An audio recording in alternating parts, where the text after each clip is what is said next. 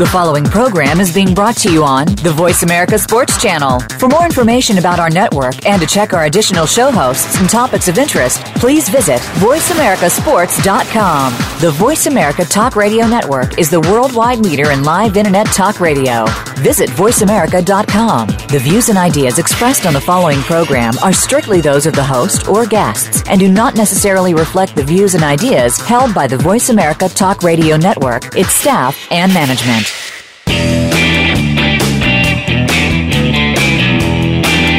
Welcome to Taking Stock with Kelly McMillan. If the name sounds like a business show to you, then you've got it all wrong. Kelly McMillan is the principal of McMillan Fiberglass Stocks and will talk about shooting for fun, competition, hunting, and self-defense. Now, here is your host, Kelly McMillan.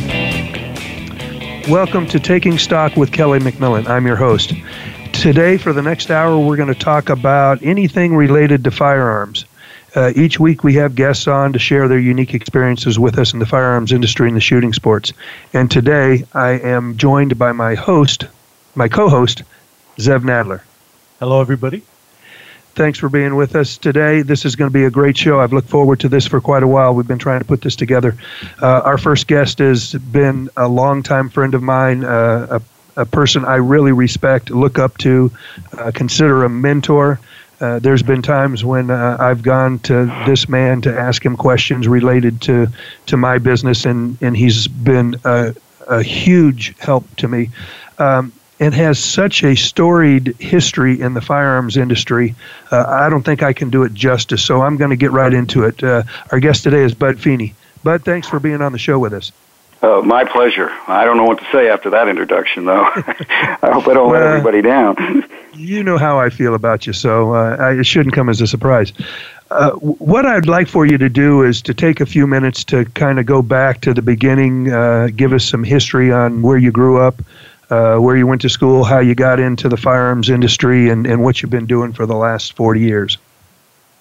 Okay. I was born in Bridgeport, Connecticut, 1943, quite a while ago. I have a father who hunted a little bit, pretty much busy trying to run several businesses as he made money for our family so we could do the things we needed to do. My biggest break came as I was joined the Air Force in 1966 and went off to Alaska. And that really kindled the little flame I had in me that my father had exposed me to hunting, and probably the first or second greatest hunting experience you can have in the world by going to Alaska or Africa. And, met so many interesting people, and Alaska was still in its old days then. They hadn't found the oil yet or any of those things. And so it was a man's country where you went out and did everything yourself. You didn't call for a lot of help. Even though I was in the service, we had a lot of free time. We were able to lead pretty much a normal life of 5 days a week and maybe one weekend a month in the service. So I got to hunt a lot. I was fixated on sheep hunting. I just loved climbing the mountains. Didn't get a ram until my fourth year. My last year there, did some goat hunting. Got a goat the last year there. I was learning the ropes, and the natives were great to teach you. So that got my spirit going. So I came back to Connecticut to finish up college and started shooting competitively skeet because I was located right near the Remington Gun Club, which was also in Stratford, Connecticut, adjoining Bridgeport, and got to know some folks there and became pretty good competitive shooter and got interested in Remington and the industry. And when I finished school, I was asked to interview for a position, and that really started me in the industry. So I worked for Remington for 20 years.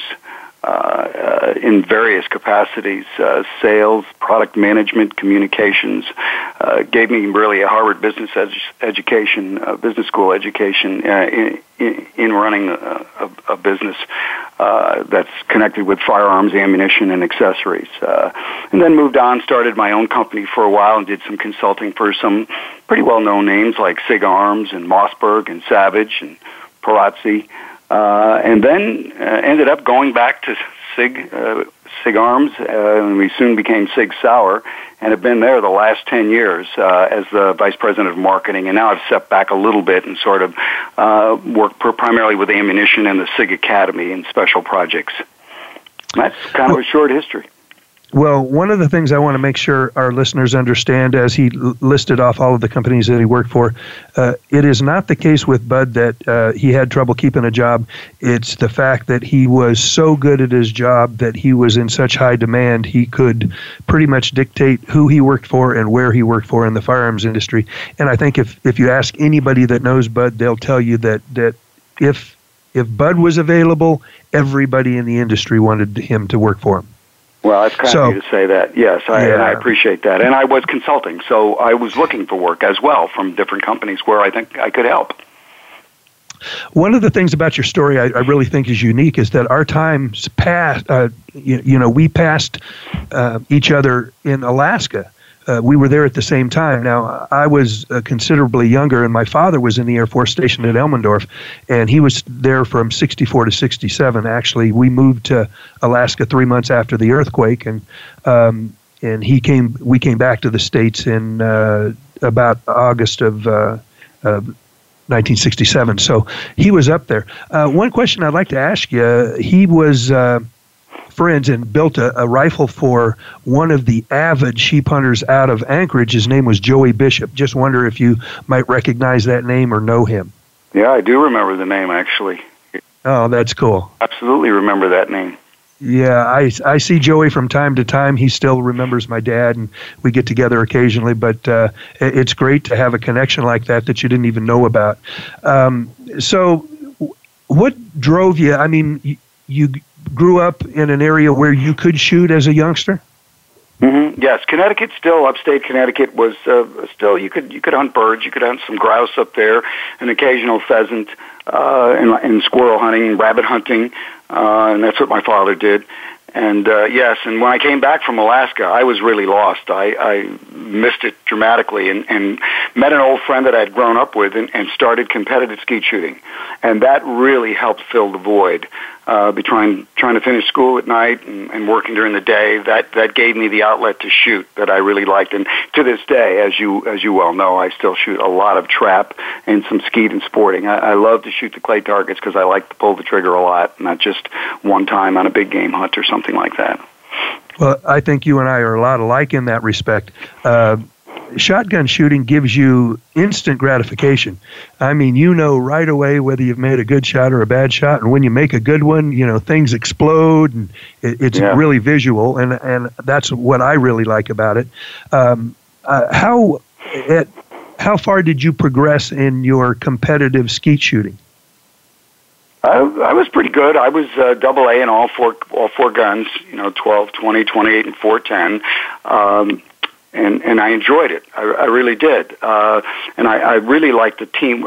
We shot as a two-man team and as a five-man team. We shot, on competitive weekends at different shoots around the Northeast like that. And that really was a lot of fun. And the only reason it stopped is I actually went to work for Remington and was transferred out to Michigan, my first territory, and started doing some trap shooting. And that sort of filled a void, too. Well, I know now trap is your first choice, and I know you shoot competitively and you travel around the country. Trap is an interesting game, and it's kind of like skeet in that if at the level that you shoot at, if you miss one target, you're out. Unfortunately, that is so true. If you miss one target, you're just paying your dues, as they say. So how do you keep that drive to stay competitive and work really hard when the difference between, the very best shooter and, say, the guy who's ranked 100 might be just one or two targets over the course of a number of matches? Well, this is just my philosophy. I think there's three kinds of shooters. I think there's people who shoot for fun when they are able to do it and have a great deal of fun out of it and don't look at it necessarily as competitively as the other two groups. And the other two groups, the way I see them made up is one is the very, very competitive shooter who needs to win a trophy and is shooting to do that every time he goes out there. I myself, I think I belong to a smaller group of shooters who shoot against ourselves. I'm looking to improve as I go along, and if I feel that even if I shot a 98 or a 97 and it was a windy day, but I hit the targets really well as they could be hit in that kind of weather, I don't consider that a losing day. I consider that a good day, and that I've maintained my proficiency and not gone backwards. And I just look at it in that respect. So it's not about, for me, it's not about how many trophies I can win or how many championships. It's just I shoot against myself. And I think that it has to be that way for somebody who just is in it for the enjoyment. Competitive, of course. You couldn't have gotten to where you are in your professional life without being competitive. You have to have that drive and that desire to win, to be good, to set goals and accomplish them, to be as successful as you are.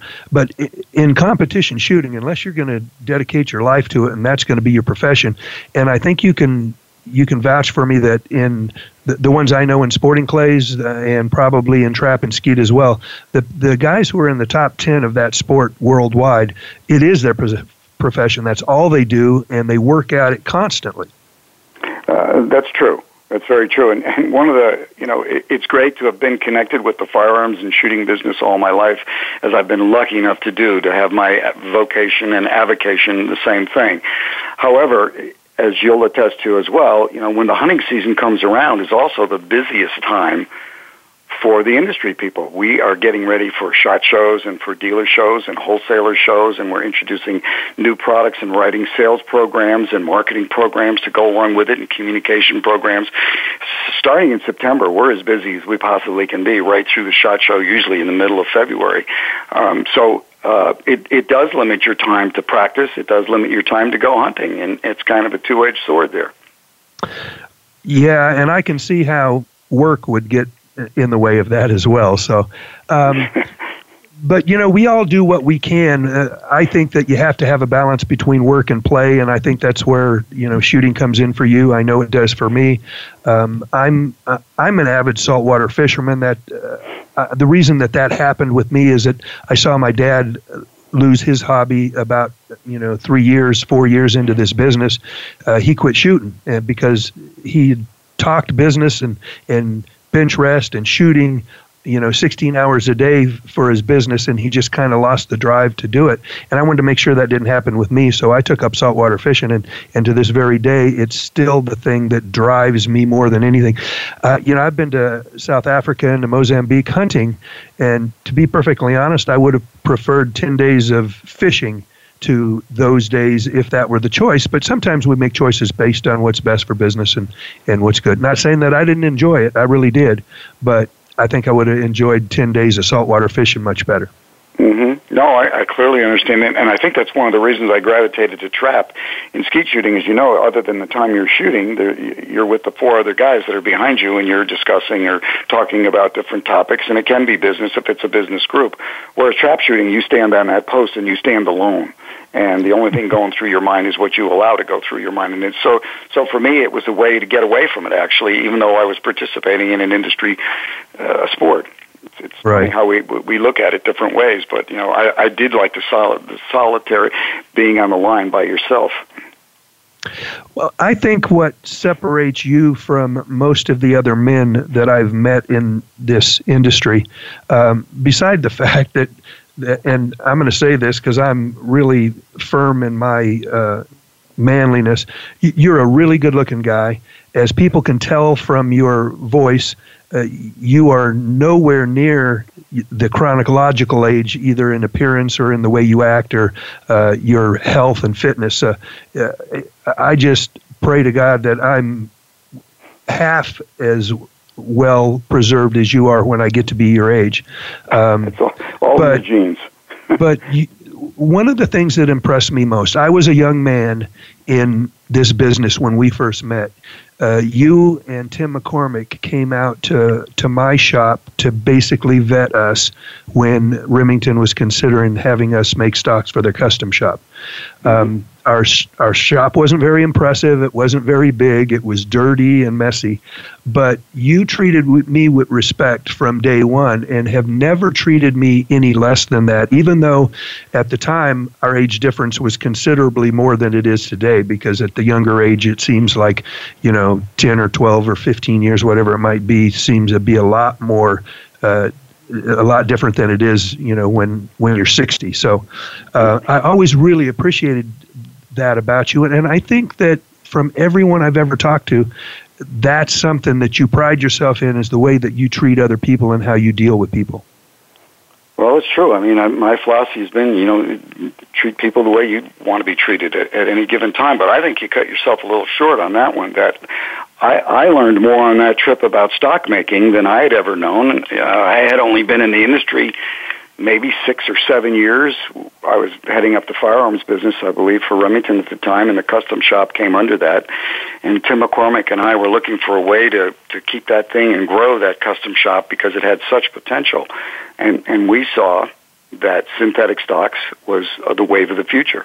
And the McMillan name was already well known to me, even though I didn't know that much about your business. But I have to tell you, we learned an awful lot on that trip, enough to know that we needed to do that. And the way we broke into synthetic stocks in Remington Arms Company was to put them in the custom shop first, and your stock built such a demand that they realized they needed to do it across the line. And eventually, look today where synthetics are. And the day we met, there wasn't a synthetic gun in the Remington Arms portfolio. So don't cut yourself short. You were on the leading edge of a new product generation for rifles and even shotguns in this country. Well, thanks. It's really nice to be recognized for that, because, I believe that. I don't like to talk about it much, but, that's the fact. I happened to be out last week with my national sales director, Zev, and I told him when we walked into a Bass Pro, I said, look at that wall. There's 75 to 80% of the guns on the wall are synthetic. When we started and sold our first stock to Weatherby for them to put it on their fiber mark, that wasn't the case. There wasn't a single synthetic stock on the wall. They were all wood. And so we've had a pretty big part in that transition, and I take a lot of pride in that. Right. You've had a huge part. And I can tell you the consternation that the Remington senior management had when I brought the first prototypes in from the custom shop after we got them from you, that, synthetic, they were really terrified that was going to affect, in the customer's eyes, the value of the Remington product as opposed to enhancing it. And so we all took our risks, but they really paid off. And your point about 80% of the guns in the rack are synthetic today, it just shows how way ahead of the times McMillan and Company was. Hey, Bud, Zev here. I wanted, first of all, to thank you again for being on the show. I always have a great time on every show, but sometimes, when I meet somebody that I know Kelly has so much respect for, like I did a couple SHOT Shows ago, I've always looked at you as the elder statesman in the industry. And what I'm dying to know and itching to know is if you could tell us a little bit about the contract between the U.S. Army and SIG. Oh, okay. Well, that's. I'd love to talk about that. That I bet think you do. is probably the most fantastic thing that could have happened to SIG at this point in our growth. SIG was a company that was around for a long time. The original Swiss bought the German company back quite a few years ago in the 60s and combined, and they became Sig Sauer, and then they opened up a branch in the U.S., just strictly a retail branch called SIG Arms. And then they were sold to two German industrialists in the year 2000. And then he brought in our current CEO, Ron Cohen, who's hired a number of us older guys.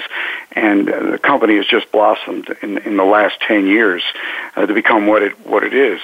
And now winning we've had some pretty good customers. We had the Navy SEALs who are our customers, the FBI, CIA, Secret Service, a pretty good list of customers. But to win the Army contract has now changed the complexion of this company forever. It will never be the same. And to be recognized that way, I mean, what you go through for this period of years as you go through all the different articles of testing and requirements to get that contract is just phenomenal. And it's been a real learning experience for us. And to come out ahead, but I'd like to point out that we thought about this product for a long time, and that the Army would need a truly modular system. And I really think that's the reason we won, in addition to the durability and the shootability of the gun and the accuracy. It is truly a modular system. And I think that SIG is not the only winner in this. I think any shop that has put their mind to generating accessories or other products that go along with that particular firearm are going to benefit as well. So I see kind of a subsection industry really benefiting from what you guys have done. Mm-hmm, that's true. First of all, the P320, the gun that won the contract, has been on the market for over 2 years already. So it wasn't just held back. It's had its testing out in the real world for quite a while. And our more recent slogan that we use is we're the full system provider. So, yes, we make the P320 and we make handguns and we make rifles, but we also make ammunition. We also make silencers.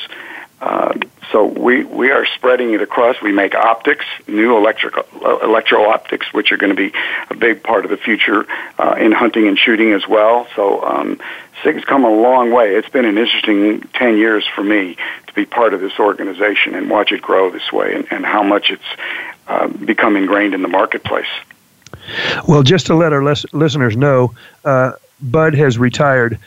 I don't know whether it's been many times, but I know a few times. But, they keep dragging him back in, the old saying, especially from an Italian guy. You wouldn't do what you're doing right now, is still working after your retirement, consulting, you traveling around the world for SIG, if you didn't enjoy it. As I said, I'm one of the luckiest people in the world to be able to have my vocation as my avocation. There's just no other way to say it. I have been blessed to be in an industry that I truly love and enjoy, and have seen, so many products that you talk about walking into a store like you did a few minutes ago about seeing synthetic guns on the wall, and a number of those are yours, and a number of people across this country that own McMillan stocks. And it's the same thing for me when I walk into a dealer and I see, even if it was the Remington 1187 or the Savage 110 Stalker or now the SIG P320, to be part of an industry and that's so ingrained in the American culture it's phenomenal. I could have never dreamed of it in my wildest days. Never. I think I would be remiss if I didn't ask you to talk about the optics more. I think one place where SIG didn't have any products, and now they do, is the optics. And I know for a fact that new rangefinder is phenomenal, unbelievably priced. It kind of has set the tone for the market in the last year or so. Talk about the new products that keep coming out that is differentiating, the new SIG from the old. Yeah, and optics is not my greatest area of expertise, but it also has been thrilling to watch this, because we started, a lot of companies can adopt and buy other products and rename them or use existing technologies. The great thing about SIG is, even when we started ammo, we started with a clean slate. How do we want to load ammo? How do we want to design a bullet? How do we want to make our brass, and how do we differentiate it from the competition? Not only just to be different, but to be better. And that was true with electro-optics as well. Andy York, who's the president of that division, started with a clean slate of paper, because that's what Ron Cohen said. Listen, make me something that you think everybody in the hunting and shooting world would like to have that doesn't exist now, and how you make it better, and how you make it a SIG product with the highest level of quality. And so, again, they started 4 years ago with a clean sheet of paper and incorporated. I think that's, the biggest advancement that's going to happen in optics is adding the electro part to it. That offers, particularly in a rangefinder or something like that, offers the capability is exponential as to what it can do versus just straight glass. So, and I think that's why they've been so successful. That rangefinder, the new 2400, is just outstanding. I've seen articles comparing it to $6,000 and $7,000 rangefinders that the military uses, and it competes on an equal basis. It's just amazing.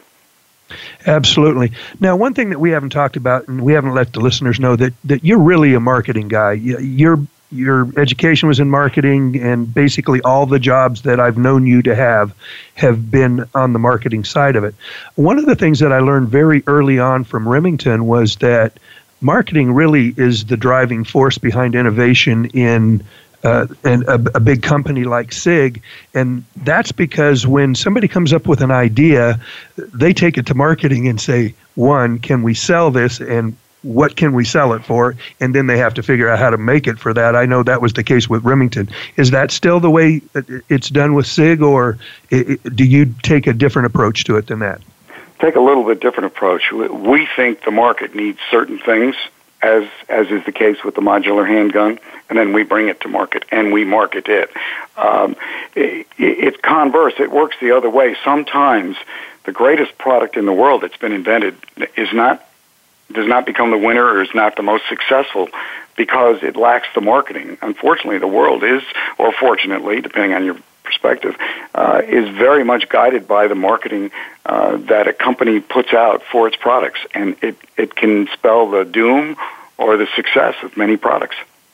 So I think, again, I have to thank Ron Cohn, the CEO who brought me on board.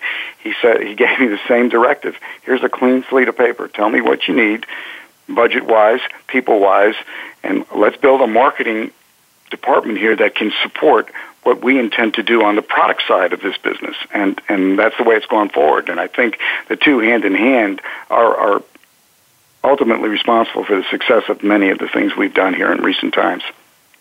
And that might be the single biggest differentiator between you and some of the other manufacturers today, because you're still innovating, you're still bringing out new products, you're still on the cutting edge of a lot of different things, and we don't see that a lot from the other big companies so much. Yeah, well, and it's interesting because we consider ourselves a 12-year-old company. When the German investors bought us and we became SIG Arms, and we are a U.S.-based corporation. I want everyone to know that.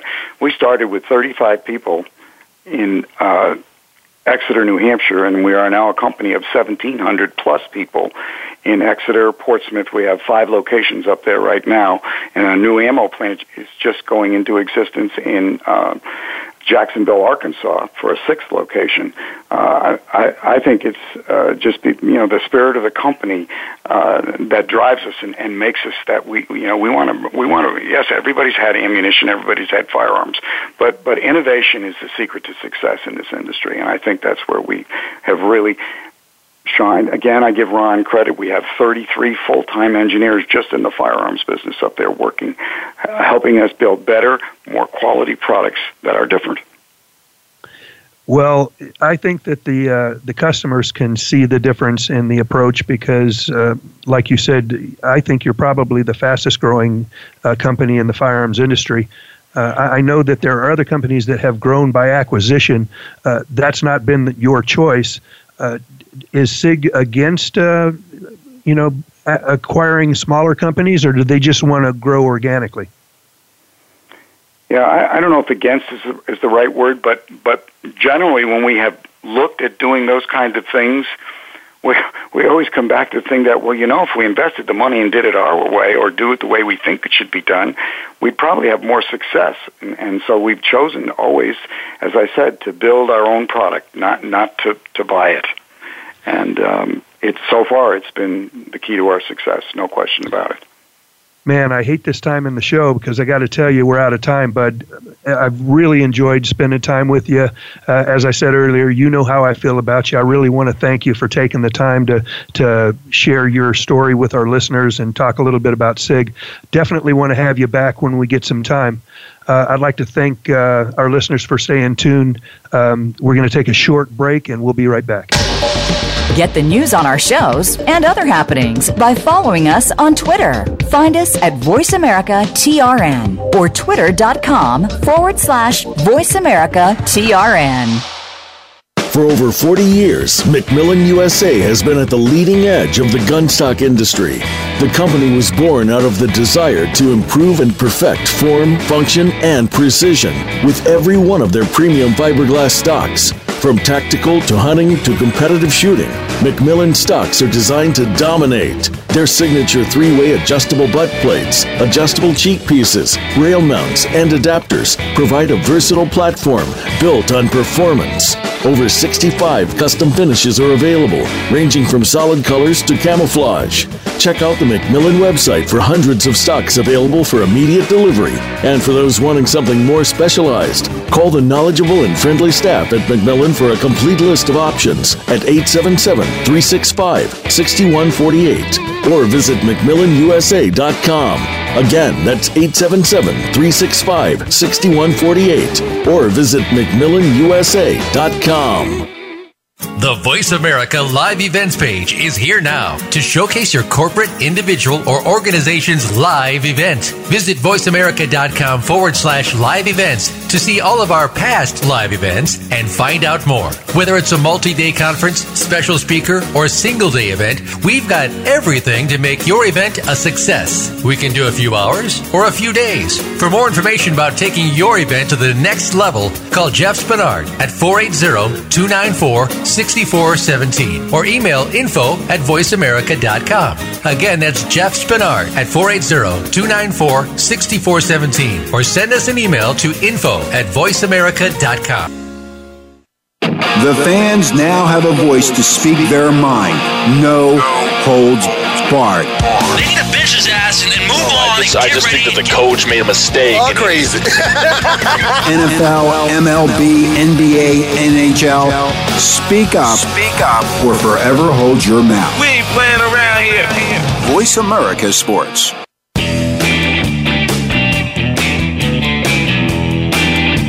You are listening to Taking Stock with Kelly McMillan. Now back to the show. Thanks for being with us. Appreciate you sticking by us through the break. Man, that was an exciting conversation. If you didn't get the message, I really got a man crush on that guy. He's terrific. If you ever have an opportunity to spend any time with him, you see him at SHOT Show, shake his hand. Really nice guy. Bud Feeney from Sig Sauer, just an awesome man. Our next guest is so totally different from Bud in a good way, that I think it makes a really great contrast to the show. I met Todd Wickstrom about 4 years ago, maybe a little more. We were on a 5-day fishing trip out of San Diego, hoping to get into some big tuna. As it turns out, all we caught was yellowtail, but actually we caught a lot of yellowtail, so no one was really complaining.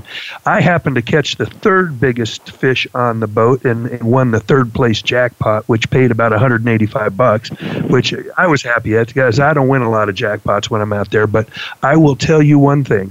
I have fished with a lot of men from around the world, and there might be only one guy I could name, and I'll shout out his name, John LaSala of Safari Arms, who is as avid and as good a saltwater fisherman as Todd Wickstrom is. Todd, hey, thanks for being with us. Well, thank you, Kelly, very much, and thanks for the compliments. Well, when I was putting together a team to fish in a tournament last year, you were the first guy I called. So you know how I feel about you, and we love to fish. As a matter of fact, we'll let our listeners know we've got a fishing trip planned down to the East Cape, which is you fly into Los Cabos, and instead of going south to Cabo San Lucas, you go east to the East Cape, and we're going to stay at Palmas de Cortez and fish for 4 days. It's going to be awesome. Targeted species roosterfish, because I've never caught one. I think I hooked into one the last time we were out, and I farmed it. And unlike myself, I should have caught it, but it is what it is. So we're going to return and go find some more of those big roosters. I'm excited, Kelly. I can't wait. Yeah. I've ordered some new lures, and they're on the way. So let's go kill them. Anyway, just a little bit more about your fishing ability. For anybody who knows, you normally troll for marlin, but as luck would have it, with a guy who will not sit still anytime he's on the boat, if he's not engaged in some sort of fishing with rod in hand, he's not happy. We were actually hoping to catch some pargo or snapper off the bottom, and he was jigging with a yo-yo jig, a Tatey, was it? It was a Salis 6X blue and white. Yeah, Salas 6X jig, which is a big iron jig, bouncing it off the bottom. And it got hit by what we estimate to be about a 400-pound black marlin. Now, the reason that we only estimated, we saw it for about 20 seconds as it hightailed it off. Of course, the 25 or 30-pound test that he had on was no match for the big fish, and it just basically, broke the line immediately. But that was fun. And I've never, ever heard of anybody hooking a marlin jigging off the bottom before.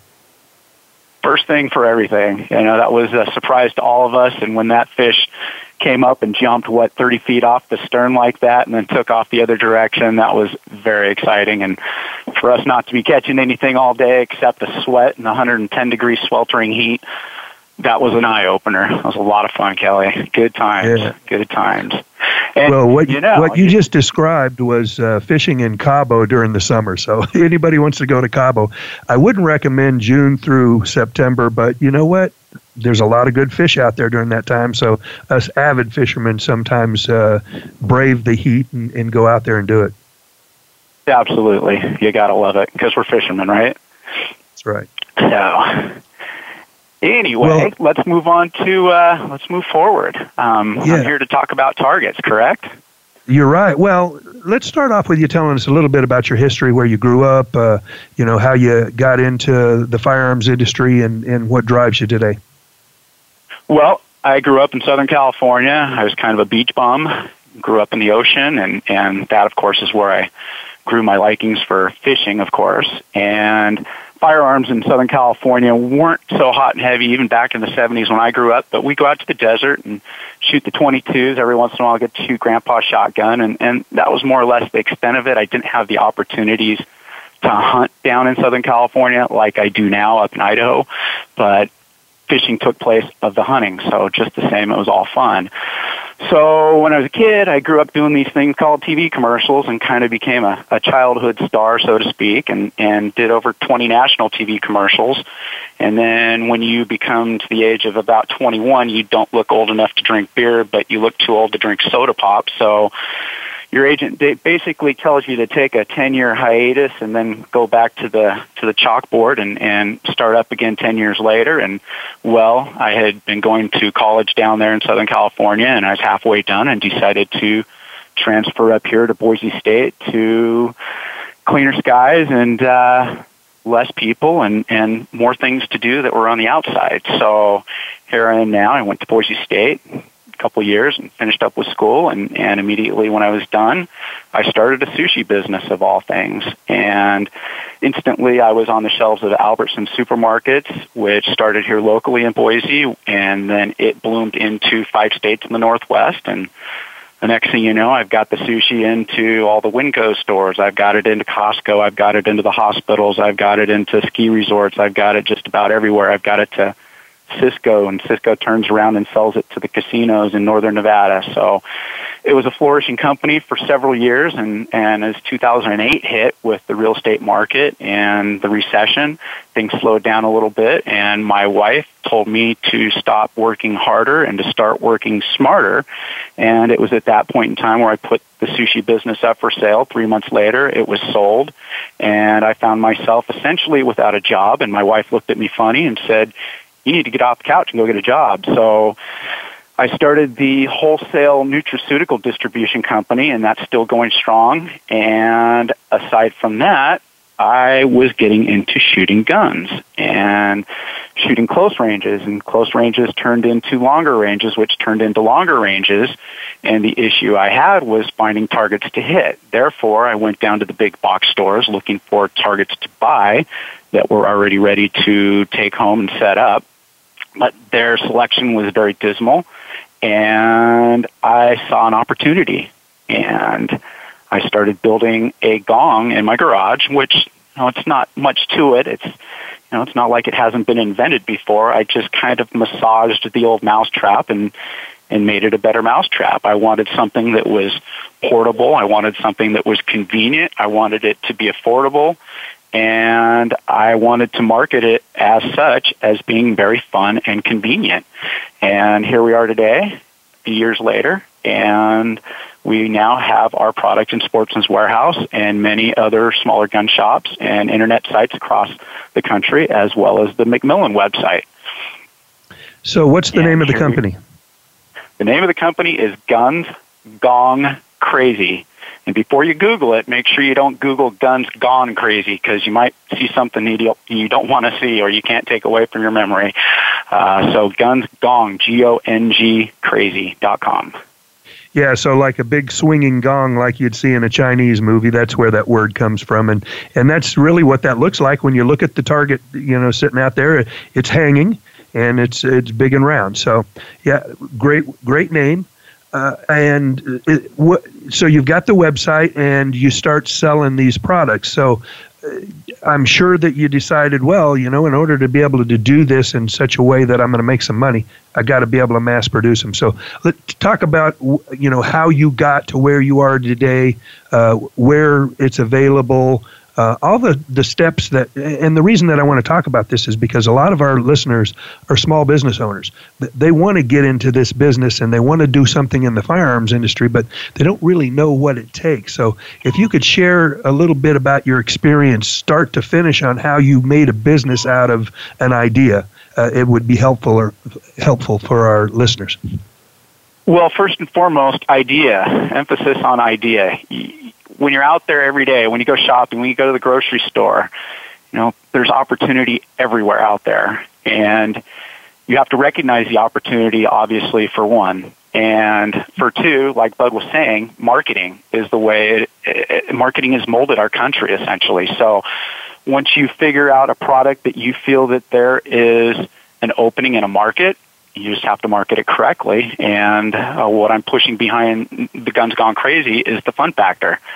When you're out 800 yards or 1,000 yards and you pull the trigger and you hear the big old twang, you look at your buddy, he looks at you, and you get that smile because you've hit your target. And as I described this target, it's AR 500. It's heat tested up to 536, and it makes quite a twang when you hit it, even at 1,000 yards, even at 1,500 yards. So you recognize that opportunity, and you obviously shuffle your deck into the right order, and you decide whether or not this is feasible. And when I first started putting these together, I have my brother-in-law, and I had friends and family, and one person wanted one, and then the next thing you know, another person wanted one. And then I put a little tiny free ad in the newspaper to see if the market would bear what I was asking for the price on these. And I'm selling them through the local newspaper, and I'm going, okay, this is all good. And then you kind of realize that, well, okay, when you look at a product, what are you going to do with that product, and where are you going to take it? And it was at that point where, well, I do have a product that is tangible and people are buying it. Well, where do I go with it? And being in the sushi business for all those years and dealing with box stores and grocery stores, my knowledge was with the box stores, and therefore I started kind of molding this product towards putting it into the box stores, where, obviously packaging is a big issue, shelf space is a big issue, and distribution is also another big issue. And, fortunately with Sportsman's Warehouse, they've got a distribution center, and they've got my product in it, and now I don't have to do the direct store deliveries to their stores, which simplifies my life. Hey, Todd, it's Zev here. Yes. You talked about the fun factor, and I'm just going to give a full disclosure here. I'm not your employee. I'm Kelly's employee, but I got a gong crush and a target crush on your target. It's amazing. You talked about the long range. Just this morning, I had a new shooter out, a gal from Europe who had never shot before, and I took her through a paper target just to kind of get her trigger press going on and her sight alignment and breathing and so on. And then we went to the swinging plastic bottle that we do, and that's kind of fun. It has different colors on it, and if you hit the bottle, it's somewhat satisfying. But then when I said, okay, I think you're ready for the gong, we had it about 30 yards out, and she was using a 9mm, and it was big enough, and she had already felt good enough that she was actually able to hit it, and she had the best reaction when the gong went off as opposed to the other two. I got so excited that I don't know if anybody knows, but I have a small little drone business. I brought the drone up and started doing orbiting around her, and seeing the splash. This thing was engineered correctly. The way you have it hanging off those Kevlar straps means that most of the rounds deflect, and the angle of it is perfect for close-in shooting too, because we didn't feel uncomfortable shooting at 30, 35 yards or whatnot, and seeing the splash come down, and we knew we were protected. So I can't say enough about your target. It's a phenomenal tool and makes people feel good. So thank you.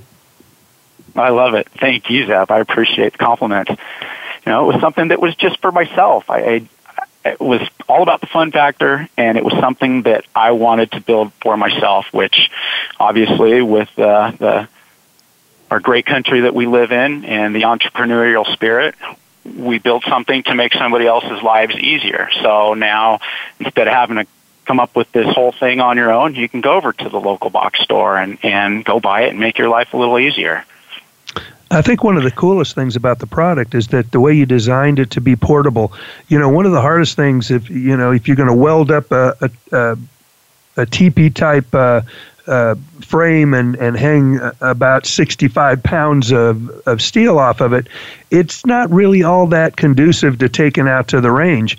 But with yours, the way you boxed it for sale in the retail stores, it also means that you can carry it out to whatever distance you want fairly easily, put it together when you get out to that range, and then also keep that box so that when you get ready to take it home, you got some place to put it, and put it in the back of your car or in the back of your truck, and keep all the parts together. I think that's such a good idea. That's really, for me, what sells that product.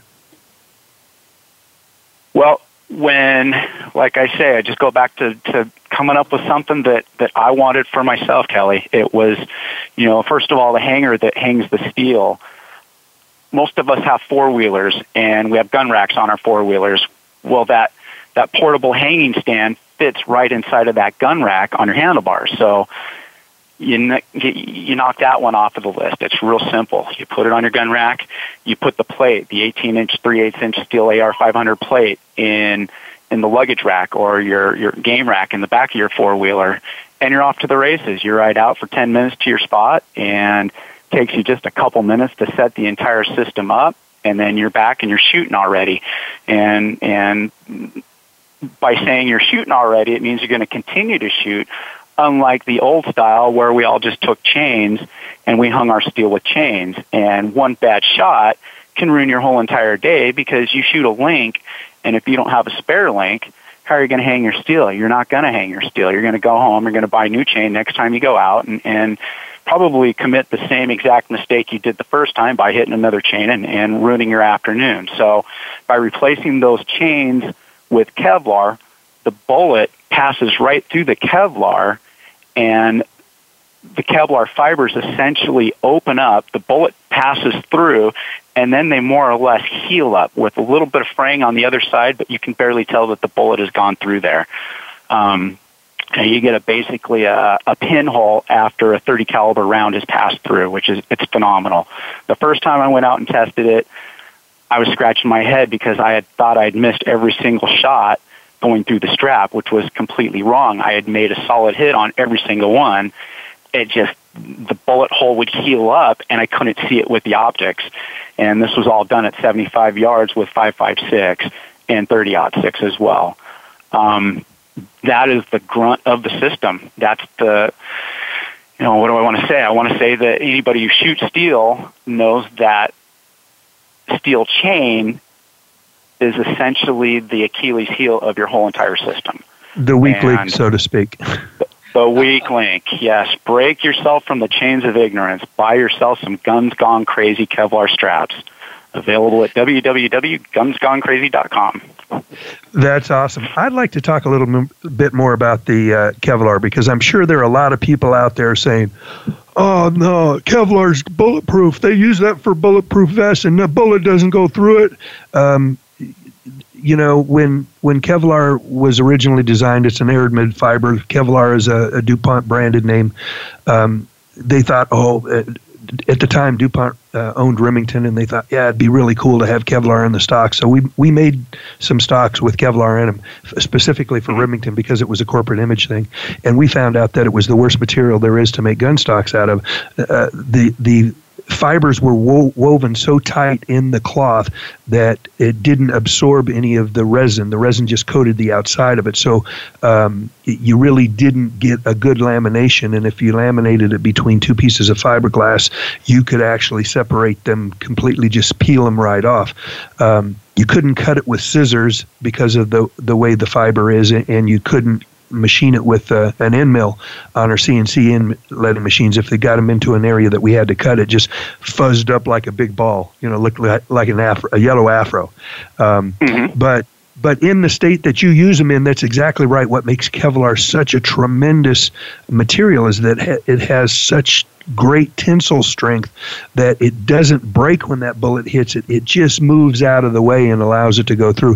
What they do when they use it for bulletproof material is they put several cross sections in different orientations and leave space between it so it absorbs that energy as the bullet is stopped, and that's how it keeps it from going through. So yes, it is the same material that all you guys are thinking about, just in different applications.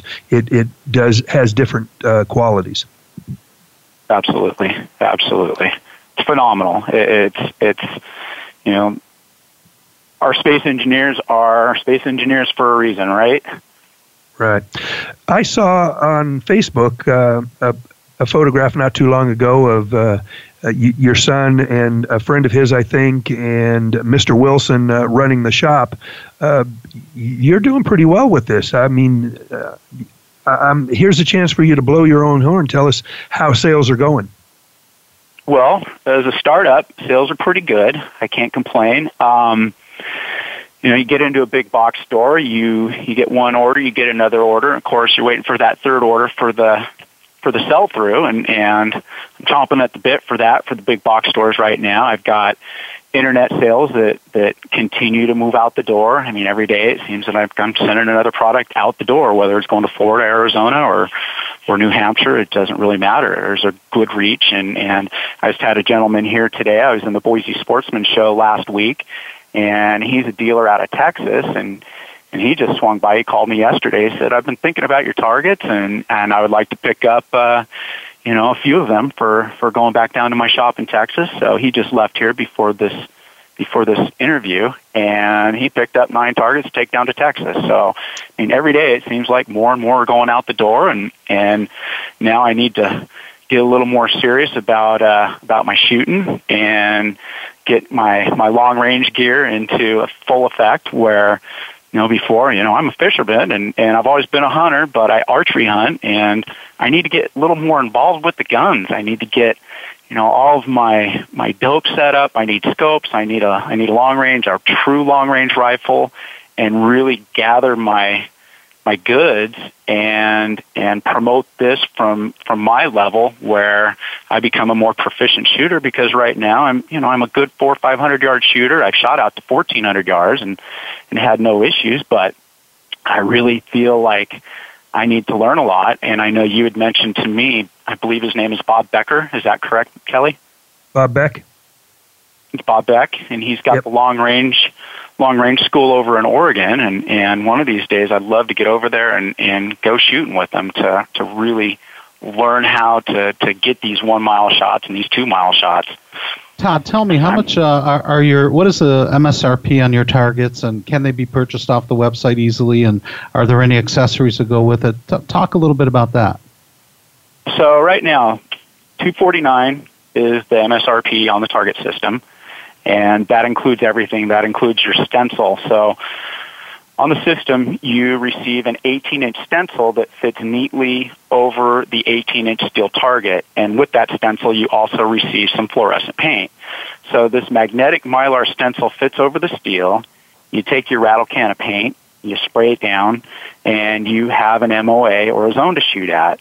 So that's included in the kit. Also, you get your folding hanger, you get your stainless steel hardware, you get your windage flag, you get the Kevlar straps, and you get your high visibility powder coating. So everything for $249, and that's turnkey. You don't need anything else. You pull it out of the box, and within 5 minutes, you're shooting at it.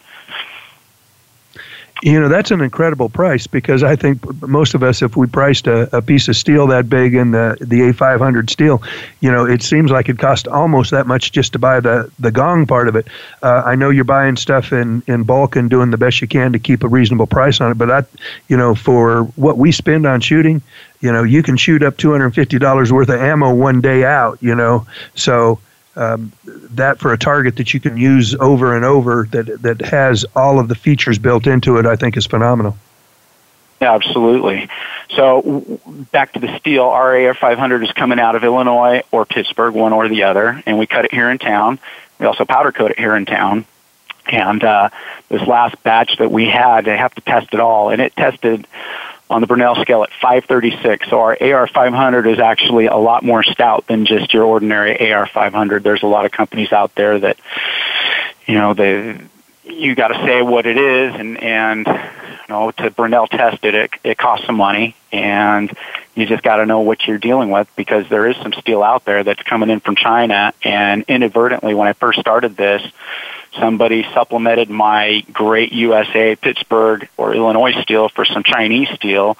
I was a little upset, because my whole basis of this entire gong is U.S. steel, and I want to keep it like that. So every time we do this, we get a heat test, and we know what our factor is as far as the tensile strength on the steel, and making sure that we're ensuring the customer gets the very best product that we can get to them.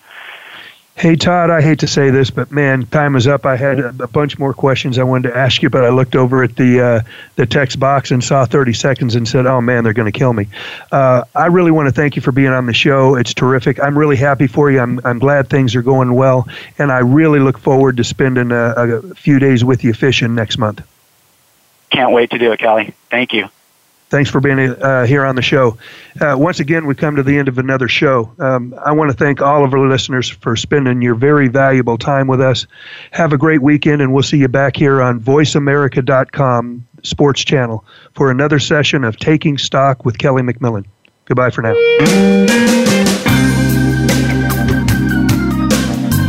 Thank you for tuning in to Taking Stock with Kelly McMillan. Be sure to come back for more next Friday at 2 p.m. Eastern Time and 11 a.m. Pacific Time on the Voice America Sports Channel. The weekend is here. Enjoy yourself. We'll talk again next week.